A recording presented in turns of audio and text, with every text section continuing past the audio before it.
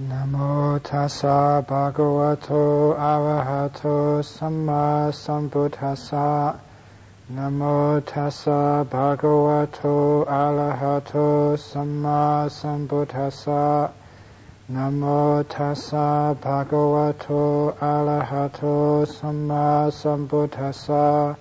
Buddhaṃ dhammāṃ saṅghāṃ namasāmi.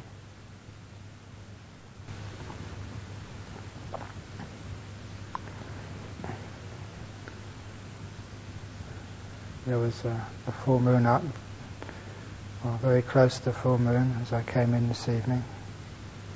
It always inspires one to do the Buddha's bidding, to be able to practice according to those teachings which the Buddha left for us, as one should do if one has gone to refuge to any teacher. And the marvelous thing about the Buddha's teachings is that when practiced they do yield the results which the Buddha talked about. But the problem is not with the teachings. The problem is that sometimes we tend to follow our own ideas rather than follow the teachings of the Buddha. We know the teachings of the Buddha, but unless we really put them into practice, then we can just waste a lot of time and spend a lot of our life in a monastery without producing the fruits which the Buddha talked about. And it's one of the inspiring things to be able to see those fruits actually materialize in other monks, and to see that the path being trodden and giving the results, as in the Buddha's day, so in our day. But it takes each one of us to put into practice these teachings of the Buddha, and not to neglect them for other teachings. We're Buddhist monks. The Buddha is our teacher, and so that if one feels that one should be wearing the Buddha's robe, one should be following the Buddha's teachings, and one should be ashamed of oneself if one doesn't follow those teachings. As the Buddha said to even his little son, Rahula, that not just with body and speech, even with mind, if there's an unwholesome state of mind inside of you, you should develop the feeling of disgust and embarrassment and being ashamed that such an unwholesome mind state has arisen in your mind. You should not tolerate it, but you should make an effort that those unwholesome mind states will be abandoned, and so they won't last. And what are those unwholesome mind states the Buddha was talking about? You know, the states of lust, states of like desire for sensual objects, states of anger, states of stubbornness, not putting forth the due respect to the seniors in this community, and states of like that hard-mindedness which doesn't listen to other people, which prefers one's own views. These are unwholesome states, and one knows these are unwholesome states. And one should do something to abandon these. Without abandoning these states, then one is stuck in just the lower realms of this path. There are higher realms of this path. There are blissful places in this path. There's enormous benefit to be gained from these Buddhist teachings. So don't waste your time just lingering on these small areas. Just while I was on retreat, that for my enjoyment, I used to read the suttas, and comes to my mind now the Buddha's simile of the quail, that these like small things of the monastic life, the small rules, they say that they are small, but like to a small bird tied by a small rope, it's like an enormous binding, and that small bird will not be able to release itself from those small things. The bird's size makes that small thing a stout, firm, tough rope. And it's the same with some of the small rules which we have to keep here, the ordinary things of monastic life. Don't think twice about them, follow them. And then the Buddha compared that to a big elephant who is tied by a strong leather rope. But for an elephant, that's just such like a weak bond. You can just pull it apart so easily and go where he wishes. In the same way that those who are strong in this Buddha's teachings, these small rules and small things, they keep them. We follow them because it's what the Buddha asked. It's what the senior monks ask. And they're small things. We don't make a heavy rope out of them. And we follow them. And that way that, as the Buddha said, they're not binding us. So we have to pass through these infant stages of monastic life so we can go to the higher stages and gain the great fruits of monastic life. We train our mind.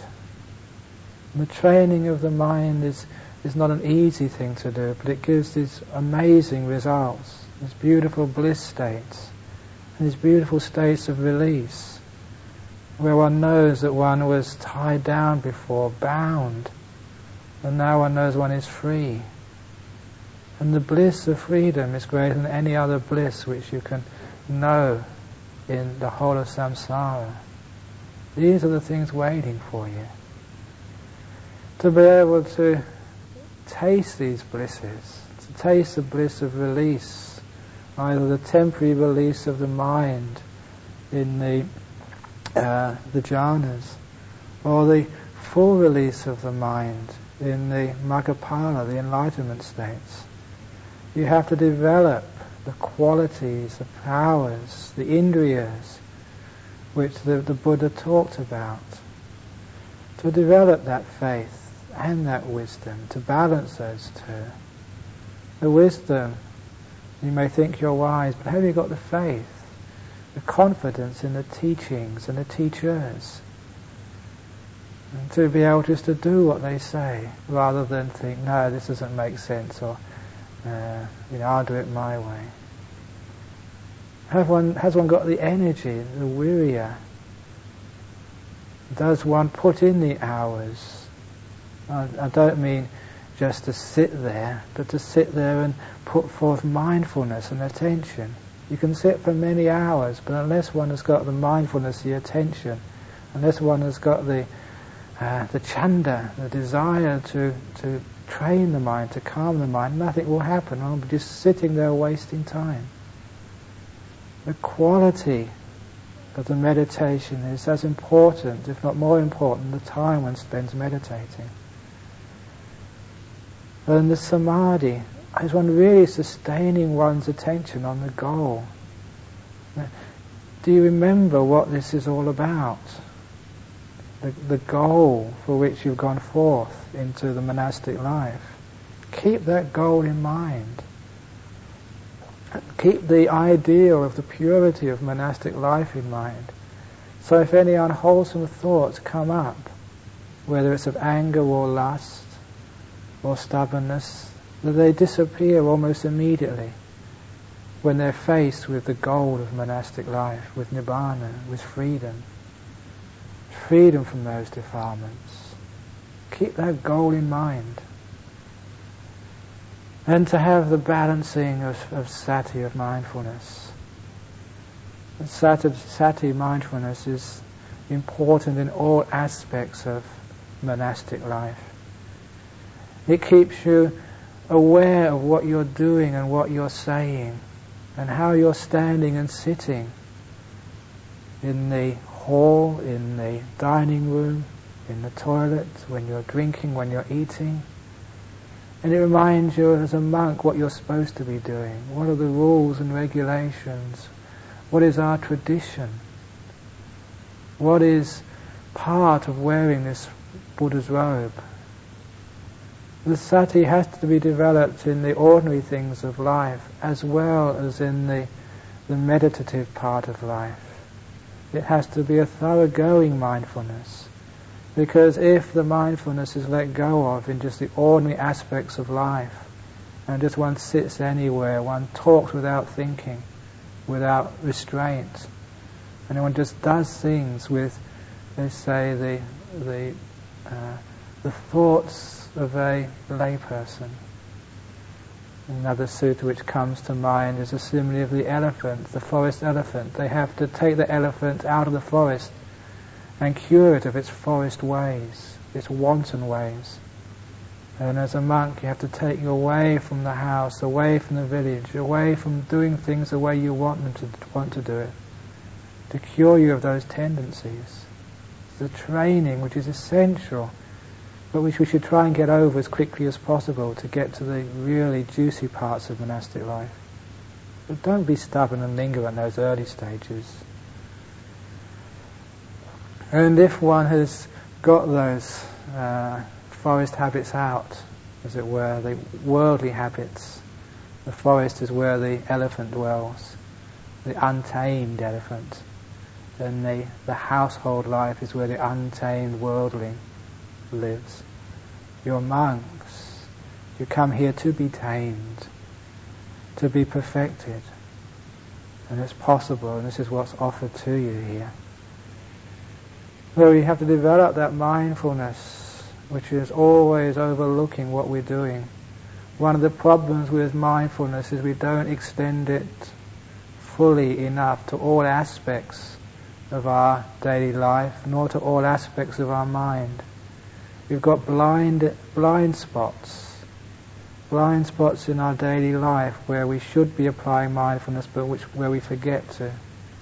Blind spots in our meditation where we should be applying mindfulness, but we don't. And that's why this part of our mind we never see. Part of the mind where the defilements live, where they have control now, and they will not let you see them. Because in seeing them, that you're halfway to overcoming them.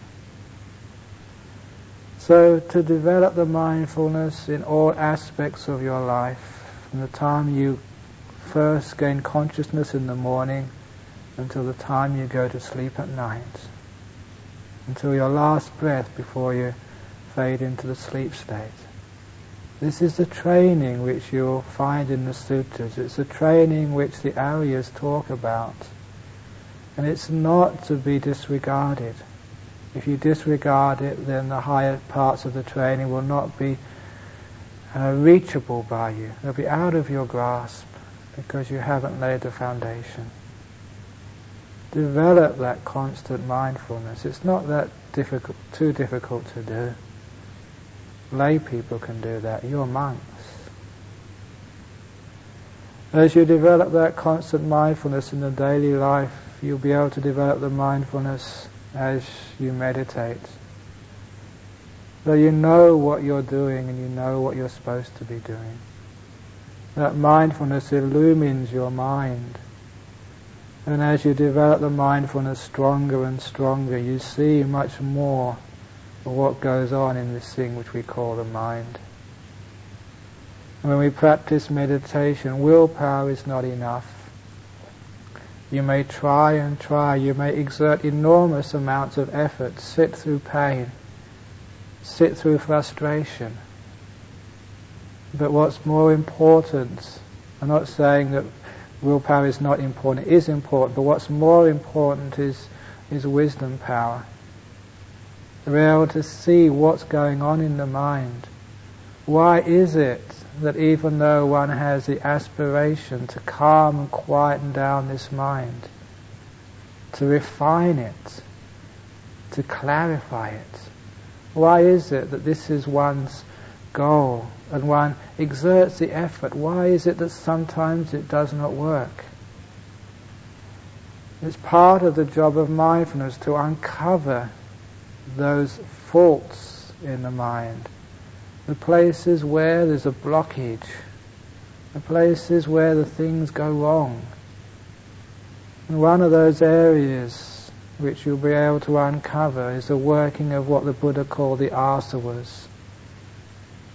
This beautiful term which the Buddha coined, the Asavas. Like another use of that word is like sap coming out of a tree, pus oozing out of a boil. It's the outflowing from where? From your mind. And you can see that while you are meditating, if you put mindfulness in that area, instead of the mindfulness going to the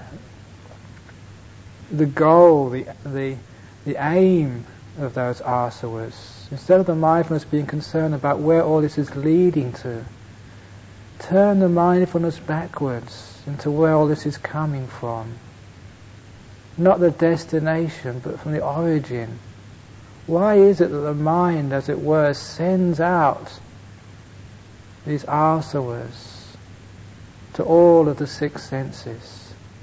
Why is it that these asavas go out to hear these sounds, to look for these sights, to attend to these smells and tastes? Why is it that it goes searching around the body for some ache, pain, itch to disturb itself? And why is it when the mind is reasonably tranquil, it sends its asavas out to start thinking about past and future fantasies, dreams, the endless territory of the thinking mind? Why is it that it's going in those areas?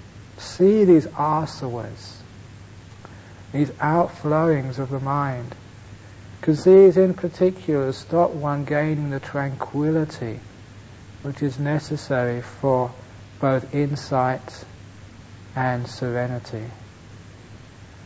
And you'll see that the asavas are coming from this point inside the mind we call delusion or illusion. The Buddha said of the asavas, he described them as in 4 areas, but I want you to point out first of all what the root meaning is, the gut feeling of these asavas as you observe them in your meditation. You see, whenever the mind moves out, if you know the home of the mind, the center of the mind, it's very easy to see this. But for those of you who haven't yet gone to the center of the mind, haven't got to those deep bliss states, then perhaps you will not know just where they're coming from. But at least you can see them after they've left their home, on their way out to disturb the world. See the mind moving out. See how it goes to search out something to distract itself, something to do, something to control, something to make. And what's it making? It's making dukkha.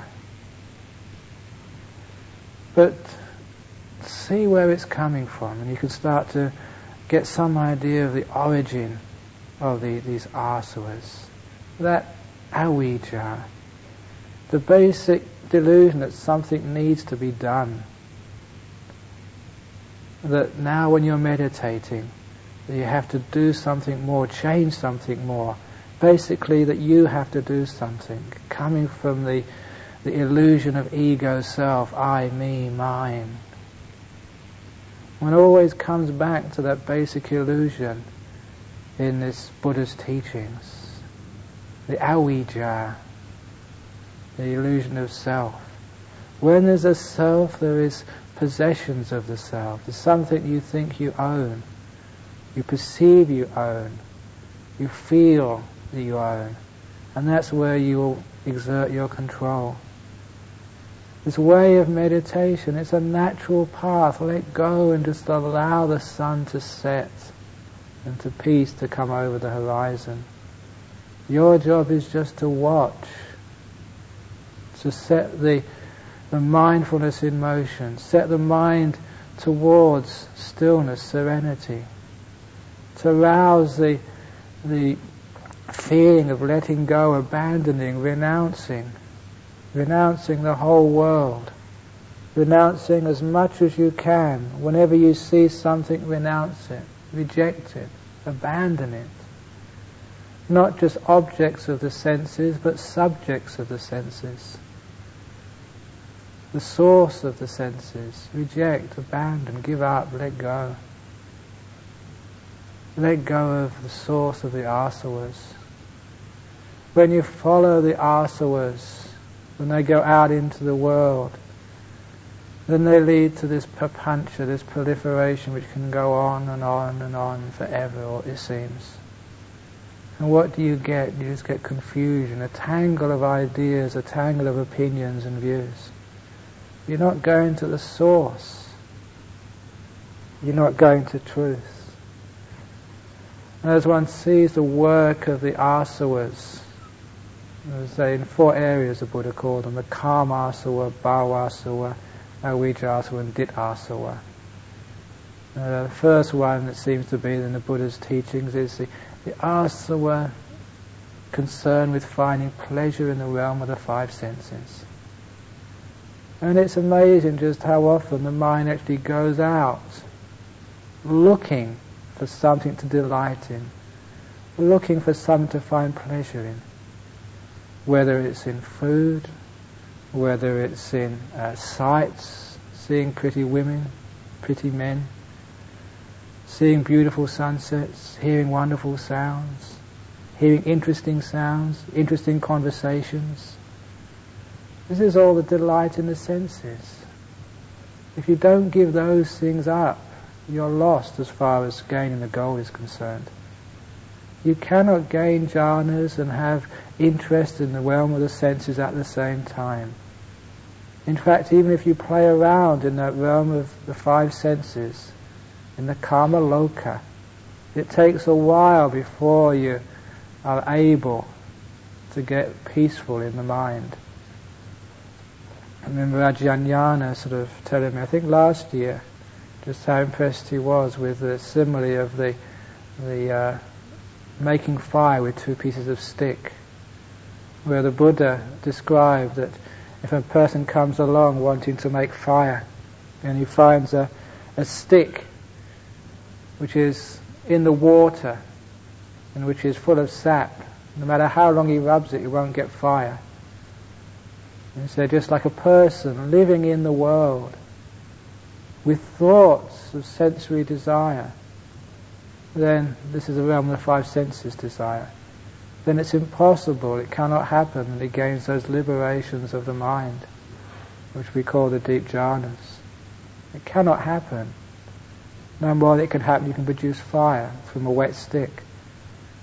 And he says, suppose another man comes along and he finds a stick on the bank next to a river, but still full of sap, still wet inside. It could be sap, it could be moisture. The simile seems to be that because it's next to the river, it's only just been taken out. It hasn't been fully removed. And such a stick too, you cannot get fire from it. It's just too moist. In the same way, if a person has only just recently, as it were, left the realm of the 5 senses, if you've been thinking, if you've been indulging, if you've been chatting along, it's almost impossible you can sit down and expect the mind to get the bliss of renunciation. It doesn't happen that way. No more than a stick just taken out from the water can produce fire. But when a person comes along and they find a stick a long way away from the riverbank, which has been a long way away for a great length of time, which is dry as a bone, which has been dry like that for a long time, then such a stick you can make fire very easy. In the same way that once a monk lives a long, long way away from the world of the 5 senses, has renounced those 5 senses for a great period of time, who lives in his mind, not just renounced next to them, but renounced a long way away, then such a person can attain the jhanas with ease. Sometimes we pick the 5 causes of sensual pleasure up and play with them for a while, and then put them down again, and then think we can gain the jhana. You have to remove yourself from them and keep yourself well clear of them for a long period of time.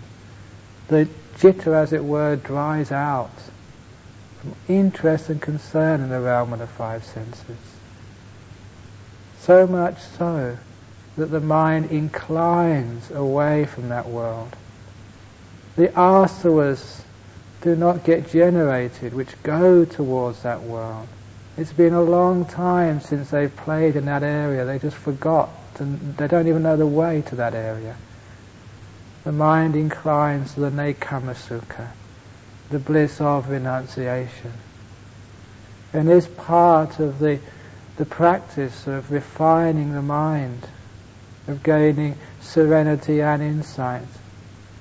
One has to know, have the insight, have the wisdom, the jnana, to know the difference between the sensory world, the kamaloka, and the happiness therein, and the nekama sukha, the bliss of renunciation. You are a renunciant. You've given up a lot already. Just give up the last vestiges of the worldly life. You're in a halfway house. Don't just keep one foot in one door and one foot in the other door. Take both feet out of the world of the five senses. Put them both firmly in the world of Nibbana, in the realm of renunciation. Renounce these things. Don't get concerned with them. I know someone was talking to me earlier, please excuse me, the person who told me this. They were thinking of going to India to see the four, they call it Pujaniya Satana, the places worthy of worship. It's a marvellous thing. I hope every one of you goes to the four places of worship in your mind. The first place of worship is called first jhana. The second place, second jhana. The third jhana. And the last place of worship is fourth jhana. Worship those holy places, because it will be for your benefit and well-being for many a long eon. Those are the Pujaniya Satanas, the places of worship in the teachings of the Aryans. Because going to those places gives you great benefits, not only in the moment, the dittadhamme sukha vihare, just the happy abiding here and now, but also it gives you at the very least the wisdom, the experiential knowledge of what happens when you renounce. You get your first reward from monastic life. And that reward, once tasted, will get you interested in seeking more and higher fruits of renunciation. One sees that the mind going out to the world of the five senses, seeking delight, interest, fascination, satisfaction in sights, sounds, tastes, touches, feelings. Worrying about the food, being concerned about what you eat, going along the tables, looking and touching and even sniffing, which is gross. You're a monk. So get out of the habit of sniffing food. Put it in your bowl and eat it. If it tastes rotten, that's just Vedana. That's just sensation, feeling. Nothing more. Dukkha Vedana, Sukha Vedana. That's all it is. Just don't make a fuss and bother about it. If you are concerned with what you eat, I'm talking about the taste of what you eat, then you'll be far away from being able to enjoy the tastes of jhanas. These are the little things in the world, but if you do this now and get rid of this attachment to the taste of food, then there's so much more happiness and joy waiting for you afterwards. This kama loka, kama sukha, the Buddha said it's a low pleasure. It's a gross, a coarse pleasure. It's to be feared, the Buddha said. Be afraid of this world, because it just gets you stuck in this being overly concerned about whether it tastes nice or doesn't taste nice, or what food goes on what, whether it's enough, and whether they made enough, and Leave all that aside. Because if you do renounce, then you weaken the karma asava, the mind which goes out to seek delight. And it means that when you start meditating, you'll find the mind won't go wandering away. That wandering is the asavas going out looking for something to do. The restlessness inside the mind. Are you restless? Can you just stay in your hut, completely content, without needing to go for a walk around the monastery just to see what's there? Or go down to the office and see what's there to read? Or get on the telephone to talk with your friends? Are you restless? What is that restlessness? It's just the work of the asavas just going out. Without mindfulness you don't see this happening. You get caught and the asavas become a habit, creating suffering and a lack of freedom for a long, long time. So one sees the work of those asavas and one says no. One goes back, why do I want to do this? And one goes instead towards the origin. One goes into the mind rather than away from it. One develops the feeling of contentment, being inside, being at home, not wanting to go out, and there's more than enough pleasure at home inside the mind. When you can get free from the karma asava, the journey of the mind out seeking for something to do in the realm of the five senses, the meditation becomes very easy. The main reason why you don't stay at home, the main reason blocking you from serenity is gone. So, I advise you, when you meditate, when you arouse sati, mindfulness, to see if you can see the workings of the karma asava. And don't follow them, but trace them back. Where is this coming from? And see that it's just coming from illusion. Illusion of thinking there's something to be gained in that realm. There's nothing to be gained there. It's futile, it's empty of anything really worthwhile. All those dhammas need to be abandoned. Let them go. There's other dhammas need to be abandoned as well, but these certainly should be abandoned early on. And you'll find that mind will become tranquil. It will become peaceful. It will become one-pointed. It will become blissful. It will do it by itself. Samadhi nimittas will come, they will grow, you want to enter them, one will be blissed out with them. All happening naturally because there's nothing stopping it. One is going inwards rather than outwards. One of the other asavas is the dit asava, the asava of ditthi, of views and ideas, opinions, one's own particular understanding of the Buddha's teaching, or what one thinks the understanding of the Buddha's teaching is. Leave these things alone for a while until one's got some experience. Put them aside as maybes, because unless you've experienced these deep meditation states, all these things are speculation. Until one has truly experienced Magga and Phala, these are the enlightenment states, and this is just ideas and views. It may seem right, but that's just what illusion does. The person who's drunk really thinks there are pink elephants flying, but it's just illusion. Be careful of that dit asava. Again, it can involve the mind. The mind actually going out to form these ideas and views. And you can see that it's a movement outwards from the reality. You know, which is, you can't explain the reality of the citta. Just go into it, experience it. And one thing which you will know from experience, well, one view which you can be certain of, is that letting go, renunciation, liberation, freedom is the path towards Nibbana.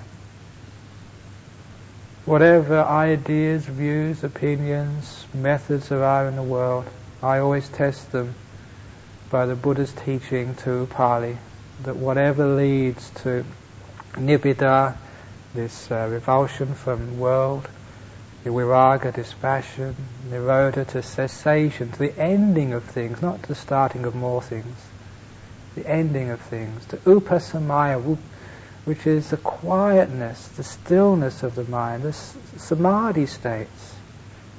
If right view is there, it does lead to jhanas. Actually, that was in one of the Kosambi Sutta, where the Buddha was talking about the qualities by which, like a noble one, can be discerned. If that right view leads to peaceful states of mind, then that must be right view. Does the right view lead to jhanas? Or is the jhana still blocked? To upasamaya, abhinyaya, to clear knowledge, this powerful clarity of the mind which comes when one is freed from these asavas. The mind knowing the mind. Upasamaya abhinyaya, sambodhi, the Buddha knowledge, the nibbana itself, the going out of the asavas, their extinction, their snuffing out. The ditta asava needs to be known.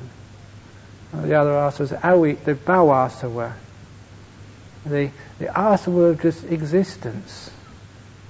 The mind going out just to be, just wanting to actually affirm something. Doesn't need to do that. Just stay at home. You can be all you want there. Of course, what happens when the mind stays at home? It just sees its nature. There's just something arising and something passing away. There's nothing there. It's empty. It's void.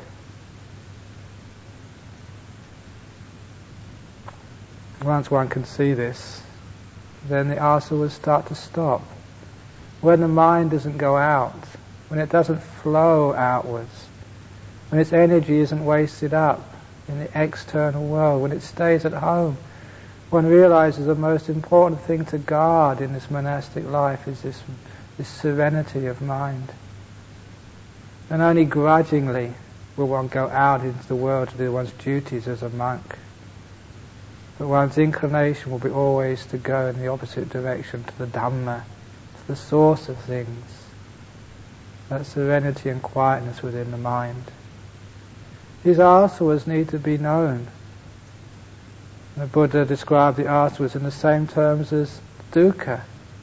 To know the asavas, to know their cause, to know their ending, to know the way to the ending of these asavas. The way to the ending of the asavas was just the Eightfold Path. But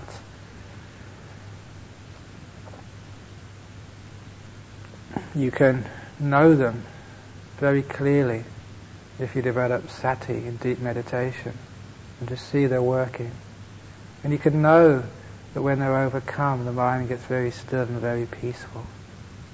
And when it gets still and peaceful, you can see very clearly the freedom states, the bliss of renunciation, the bliss of letting go.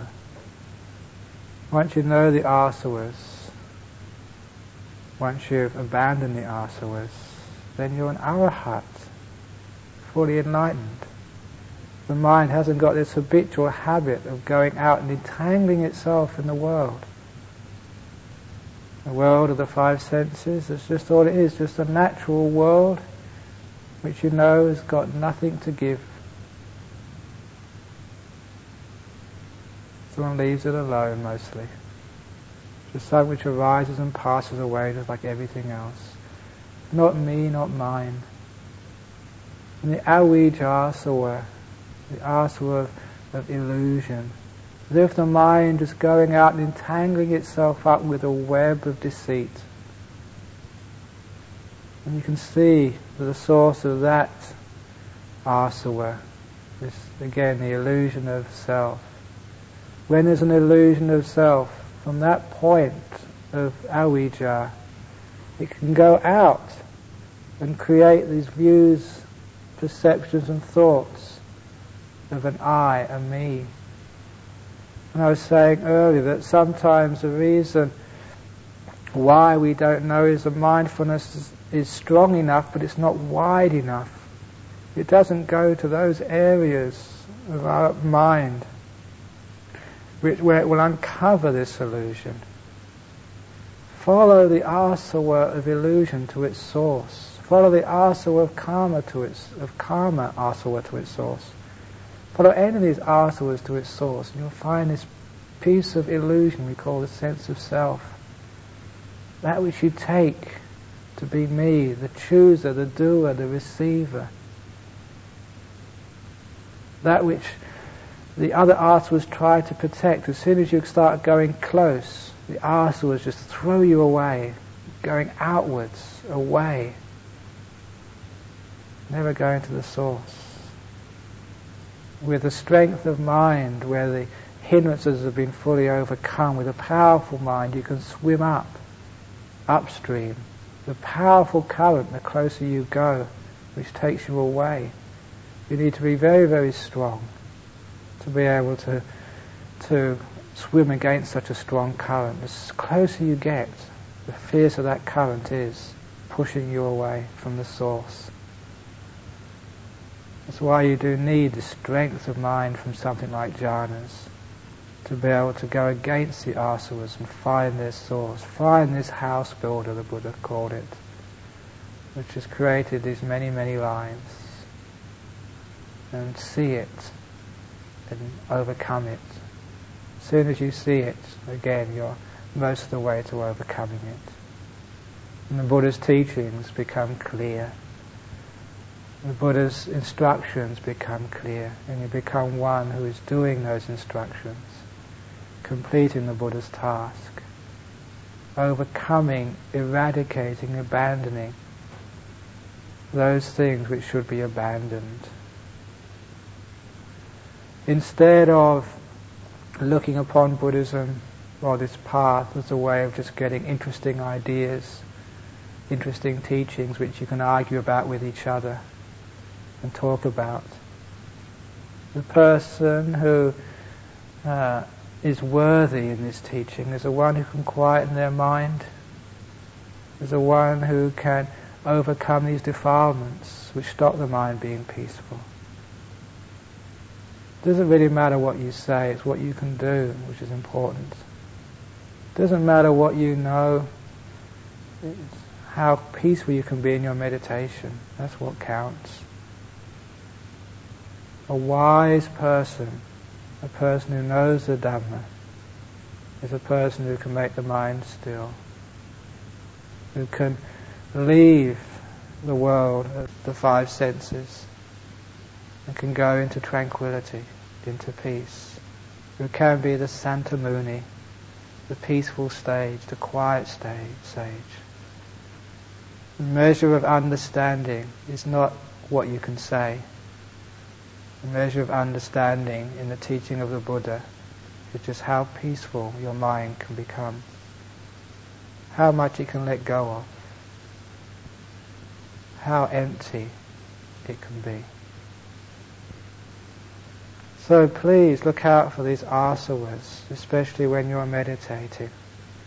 If when you are meditating you find you're putting in the effort but you're not getting results, if you find that the mind is going away from the breath, or if you get the samadhi nimitta, it's going away from the samadhi nimitta, just put mindfulness in that area, the mindfulness which can investigate, and just to see that this is an asava at work, an outflowing, a mind going away when it does not need to.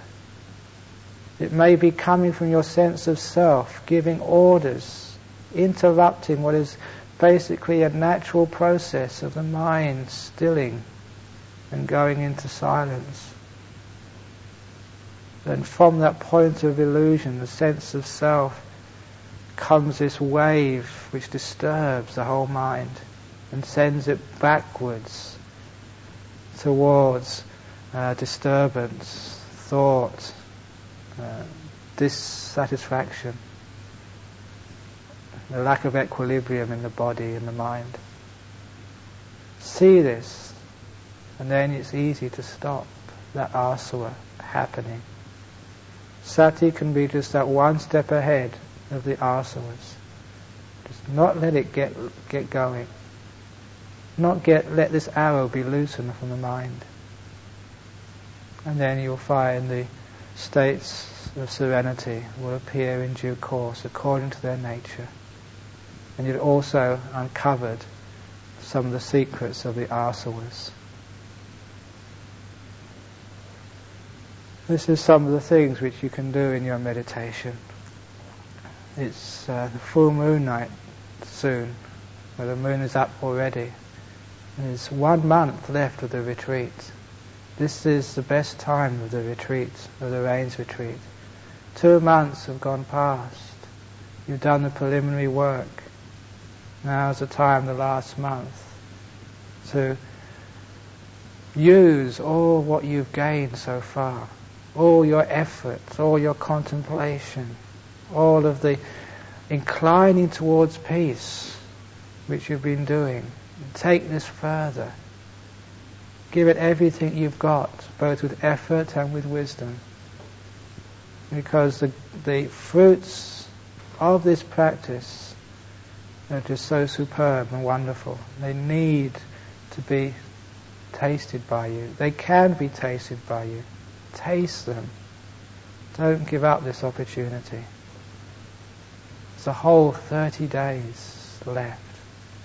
Please put forth your wise and mindful effort and make these 30 days the best month in your monastic life. That's the end of this evening's talk. Has anyone got any questions they'd like to ask about or comments about this evening's talk?